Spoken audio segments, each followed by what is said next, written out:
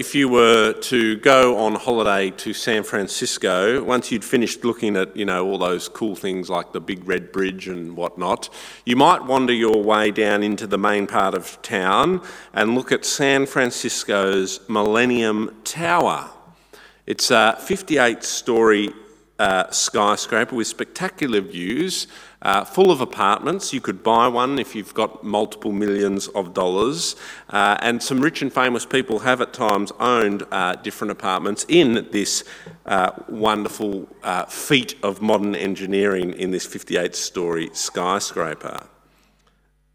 However, before you shelled out all your cash on a beautiful tower overlooking that wonderful bridge in San Francisco, you might like to know that after it was built, not too long later, it sunk 16 inches at the base into the soft soil and landfill that the financial district of San Francisco is built on.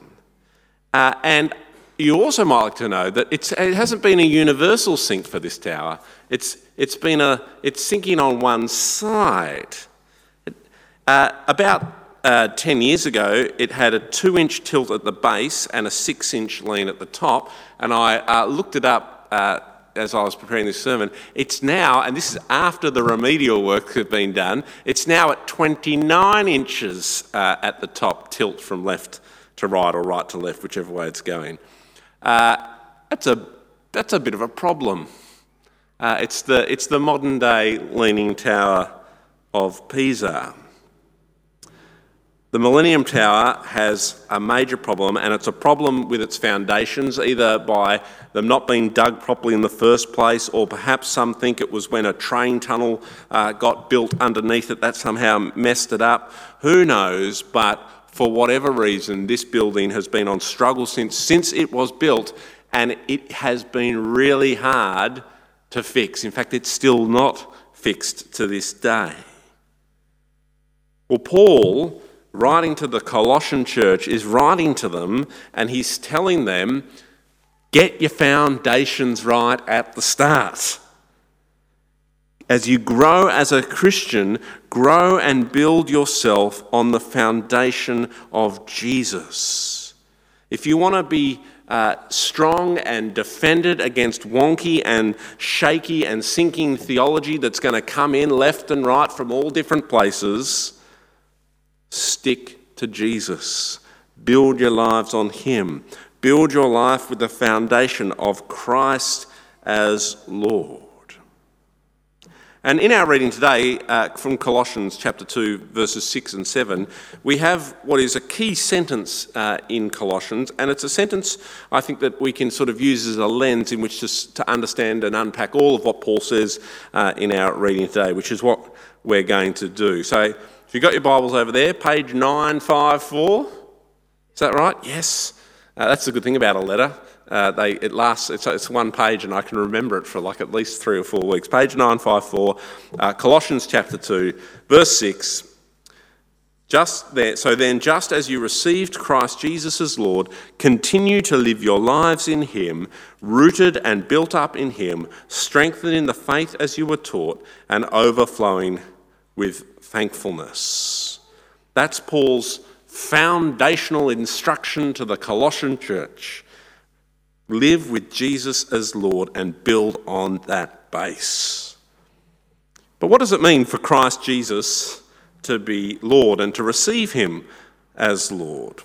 Well, Paul unpacks a little of what it means for the Colossians in the next verses. Just go to verse 9. For in Christ all the fullness of the deity lives in bodily form, and in Christ you have been brought to fullness. He is the head over every power and authority. For Christ to be Lord is to believe in the truth of Jesus' authority, of his supremacy, that he is above all and over all as king. And in fact, Paul's made this point already, hasn't he? You remember back in chapter 1, in Colossians 1, chapter 15, through verse 20, that beautiful picture of Christ as king, as the supreme Lord of all. Yeah, I'll just give you some highlights. The Son is the image of the invisible God. He's the firstborn over all creation. All things were created through him. He's before all things. All things hold together in him. He's the head of the body, the church. He's the beginning of the firstborn among the dead, so that in everything he has supremacy. The fullness of God dwells in him. Jesus is the supreme Lord. And because of his power and his authority, because he is the King of kings and the Lord of lords, he is able to bring us to fullness and to reconcile us to God, as we read in verses 9 and 10. And to become a Christian then, the foundation block for us as Christians is to acknowledge and receive Jesus as Lord. That's what Paul's reminding the Colossians that they've done. You've received Christ as Lord, therefore continue to live your lives in him. And for us too, this is what it means for us to be Christian. It means that we believe that Jesus is the King, ruler over everything. We believe that Jesus is Lord. And as Christians, we've submitted our lives to his authority and lordship. This is foundation block number 1. And it's a block that I think can be a little shaky and a little bit unpopular at times today. Part of that is because it's the anathema to our world's ears to say to them, you are not in charge of yourself, but God is. That's an unpopular statement. You know, the way to be truly human today is to be completely autonomous and have every feeling that you have be validated, and so live it out unhindered by anyone or anything else. And we say, no, sorry, you're not Lord. Jesus is. He's the ruler over everything. He's the one who you have to submit your lives to if you're going to become a Christian. And as Christians, I think we can feel uncomfortable with this too, because, you know, we're children of our own culture. We like to think that we're in charge. And so we can major on other things like Jesus is our lover, or Jesus is our friend, or Jesus is our saviour, and all those things are true and wonderful. But Jesus can only be our saviour and friend and lover because he's our Lord. Jesus is Lord means he has total claim on our life. It means we have to trust him with everything that he says and do what he does every time. Do what he says every time. And so I guess there's a challenge there for us, isn't there? To consider how we're going building our lives on that foundation block of Jesus as Lord. I think we know, because God has this funny habit of his Spirit prompting our conscience. We know when there's some area of our life that we're not letting the Lordship of Christ reign over. And so let me encourage you today to consider, is there something in your life, your work life, your family life, your financial life, your romantic life? I don't know what it is. You do. God certainly does. Something where you know you need to change, you know you need to submit it to Christ's Lordship, but you haven't because you love it a little bit more, or you're afraid of the consequences if you deal with it, whatever it might be. Let me encourage you today, the building block of faith is Jesus is Lord. Submit your lives to him. Well, Paul doesn't just want the Colossians to do that once, to make a one-time decision and then walk away. No, he says to them, continue to live your lives in him. They need to keep growing and building on the foundation. We want a 58-storey tower built on a solid foundation as Christians. We want our lives to grow and develop with a solid foundation. And so Paul, as he instructs them to live as Christ as Lord, encourages them in verse 6 again to live your lives in him. If Christ is your Lord, then your life should be marked by obedience to his teachings. And that's what actually Paul encourages them to do, isn't it, as he unpacks this part of the letter. Verse 8, see to it that no one takes you captive through hollow and deceptive philosophy, which depends on human tradition and the elemental spiritual forces of this world, rather than on Christ.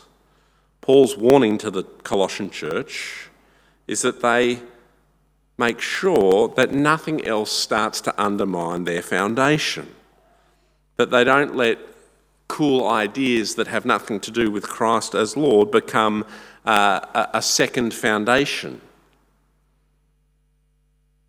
It's very tempting for us to want to believe something new or different about Jesus and think that that's going to help us. But actually, Paul says, no, go back to that foundation gospel and build on that and allow that to work itself out in all aspects of your life as you go along. If you want to grow as a Christian, Paul's saying, keep digging into Christ and his teaching and his gospel. So Christ is Lord. Keep on keeping on in that fact and be built up in it, verse 7, be rooted and built up in him, strengthened in the faith as you were taught, overflowing with thankfulness. This is the road to true spiritual growth. And if we don't have our foundation right, then we will fall over, just like that tower in San Francisco is doing. And Paul reminds the church again in this letter, in our chapter today, of our foundation. He unpacks it a little more. Verse 11, in him, in Jesus, you were also circumcised with a circumcision not performed by human hands. Your whole self, ruled by the flesh, was put off when you were circumcised by Christ, having been buried with him in baptism, in which you were also raised with him through your faith in the working of God, who raised him from the dead. When you were dead in your sins and the uncircumcision of your flesh, God made you alive with Christ. He forgave us all our sins, having cancelled the charge of our legal indebtedness, which stood against us and condemned us. He has taken it away, nailing it to the cross. And having disarmed the authorities and powers and authorities, he made a public spectacle of them, triumphing over them by the cross.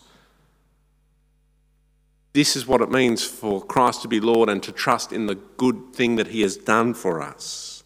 We've been buried and raised with him. Our sins have been forgiven. We are no longer condemned.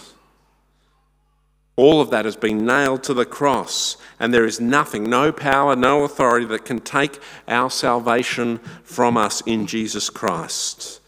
The cross is a sure and certain thing. We don't need anything else, no matter what anyone else tells you. And if we want to grow and be rooted and built up in our faith, then we need to go deeper with our roots in the gospel, with this news. And the thing is, it's a lifetime journey to understand the implications of what God has done for us.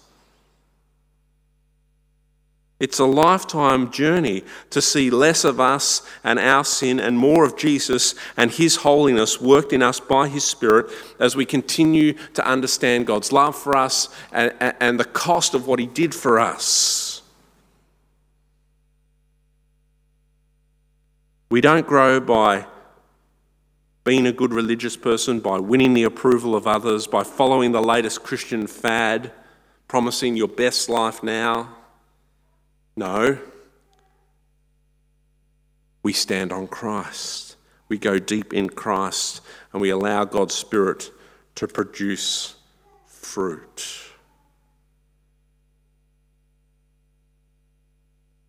There must be something we can do, you say, Chris. Surely there's something we can do. Well, we need to have our foundation strengthened by the faith. So there is something we can do. That's his last point. They've been rooted and built up, verse 7, strengthened in the faith. That is, we need to build our lives and be students of the apostles' teaching, the Bible. That's the road to transformation. Our understanding of who Jesus is transforms us, and it helps us to flee from sin too. If you have a look at verses 16 to 19, Paul there is instructing the church how they are to live and to flee from sin. And what he says there is when someone comes to you and says, hey, you need to not do this thing, and you're actually not saved just by believing in Jesus, but you're saved because you're not doing certain things, the Christian who builds their life on the Word of God knows that that's a spurious claim. They know that they're not saved by adding on laws to the gospel, but they're saved by Christ. So when someone comes along and says you're not saved because you're eating pork, or you're not saved because you don't observe the Sabbath, this is what was happening to the Colossian church, they go, well, hang on, I know what Jesus has done, I've read the Old Testament, and I know that I am saved by faith, and I know that Jesus fulfilled those things, and I know this because my foundation is in Christ. I don't need your rules, I just need Jesus. But just as rules don't rule you out, rules don't rule you in either. That's the next part. If 16 to 19 about people trying to say, because you don't do these things, you're out, verses 20 to 23 about saying, well, you need to do these things to be in. And so when someone comes along and says, do not handle, do not taste, do not touch, verse 21, in order to remain in, Paul says, no, remember, it's Christ that keeps you in. And this same kind of thing happens to us today. People come along and say all sorts of strange things. They say Christians shouldn't listen to rock music. I haven't heard that one for probably most of my life, but some of you will remember when rock music came along, you shouldn't listen to rock music. Christian men need to have short hair. Christians need to wear purity rings. Christians need to, whatever it is that we pick human rules with an appearance of wisdom, self-imposed worship and false humility with harsh treatments of the body, but lack any value in restraining sensual indulgence. The church is full of stuff like this. Rules that become laws that do nothing to help us. Because what we actually need is to understand more of who God is in Christ Jesus our Lord. Actually, what we need to do is have the Holy Spirit transform us. Actually, what we need is just to continue in the faith that we've been taught, the faith of our salvation by Jesus Christ as Lord and his death and resurrection. Learning the faith, staying connected to the faith, that's what helps us to grow. Not rules, not laws, but Jesus. So, what is it that you're doing to grow, to stick to Jesus? What are you studying? What are you reading? What are you grappling with? How are you engaging with God and his word? How are you allowing him to transform your mind and your heart and your will?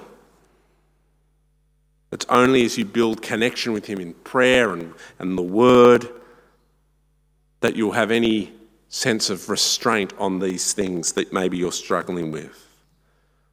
Resist the temptation for a quick fix human law and go deeper in your foundation with Jesus.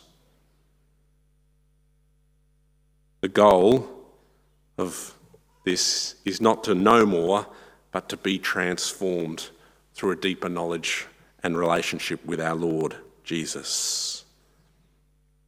And of course, if we go back to those first two verses, the point of all of this, receiving Christ as Lord, continuing in him, being rooted and built up and strengthened in the faith, what happens, Paul says? You overflow with thankfulness. The fruit, actually, for Paul, of a life built on the right foundation is a thankful life. An English clergyman called Dick Lucas says this: "To be bursting with thankfulness is a true witness of the Spirit within us. For the voice of thanksgiving speaks without ceasing of the goodness of God. It claims nothing. It sees no merit in man's receiving, but only in God's giving. It marvels at his mercy. It is the language of joy just because it need look no longer to its own resources. It is an expression of dependence on another. It is the speech of the psalmist, and it is the natural tongue of the apostles. It is also heard on the lips of the weakest Christian on his knees." When you know what Jesus has done for you, and when you believe that, when you build your life on that, when you live in that every day, you will be a person who overflows with thankfulness. It's just not possible for it to go any other way. Because you realise how far short you fall of God's standards, and yet how included in God you are in Christ anyway. How can you not be thankful? And it helps you to understand the true nature of other human beings, also fallen yet loved. How can you not be thankful for them too, and what God has done for them? If you can't be thankful for another person, you can at least be thankful that God loves them in spite of you. There's always something to be thankful for. The fruit of the foundation of Christ as Lord is a thankful heart. It just bubbles out. And that's a challenge to me, and I hope a challenge to you as well. So what do? Well, we don't put rules around us. We don't start trying to think of how to be more thankful.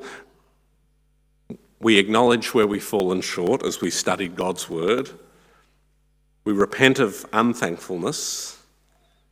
We pray for God's Spirit to transform us and to build our lives deeper in Christ. And then we speak. And out of the overflow of the heart, the mouth speaks. We will speak thankful thoughts. But because I'm a preacher, I couldn't resist just giving you one thing to do anyway. But take it as encouragement to live with Christ as Lord, and a tool for practicing, not something that's keeping you in the pen of Christian faith. I thought perhaps you might like to take the thankfulness challenge, which is where every day this week you say thank you to someone. And every night you say thank you to God for something, or someone, or both. Because it does help sometimes to just practice. And in a few weeks' time, we'll give you the date later, but we've got a potluck lunch that we're going to hopefully have after church in about a month's time, give or take a week. Can't actually remember the date off the top of my head. What a great moment that is for us as we hang around after church for lunch, to be thankful for each other. Let's do that. But for this week, let's just try and say thanks to someone. You can start by thanking me at the end of the service for this fantastic sermon. And then you've got today's job's ticked off. But in all seriousness, Jesus is Lord. And the question is, not are you thankful, but is your life built on that foundation? And are you building on that foundation daily as a Christian through spending time with him, your King? Amen.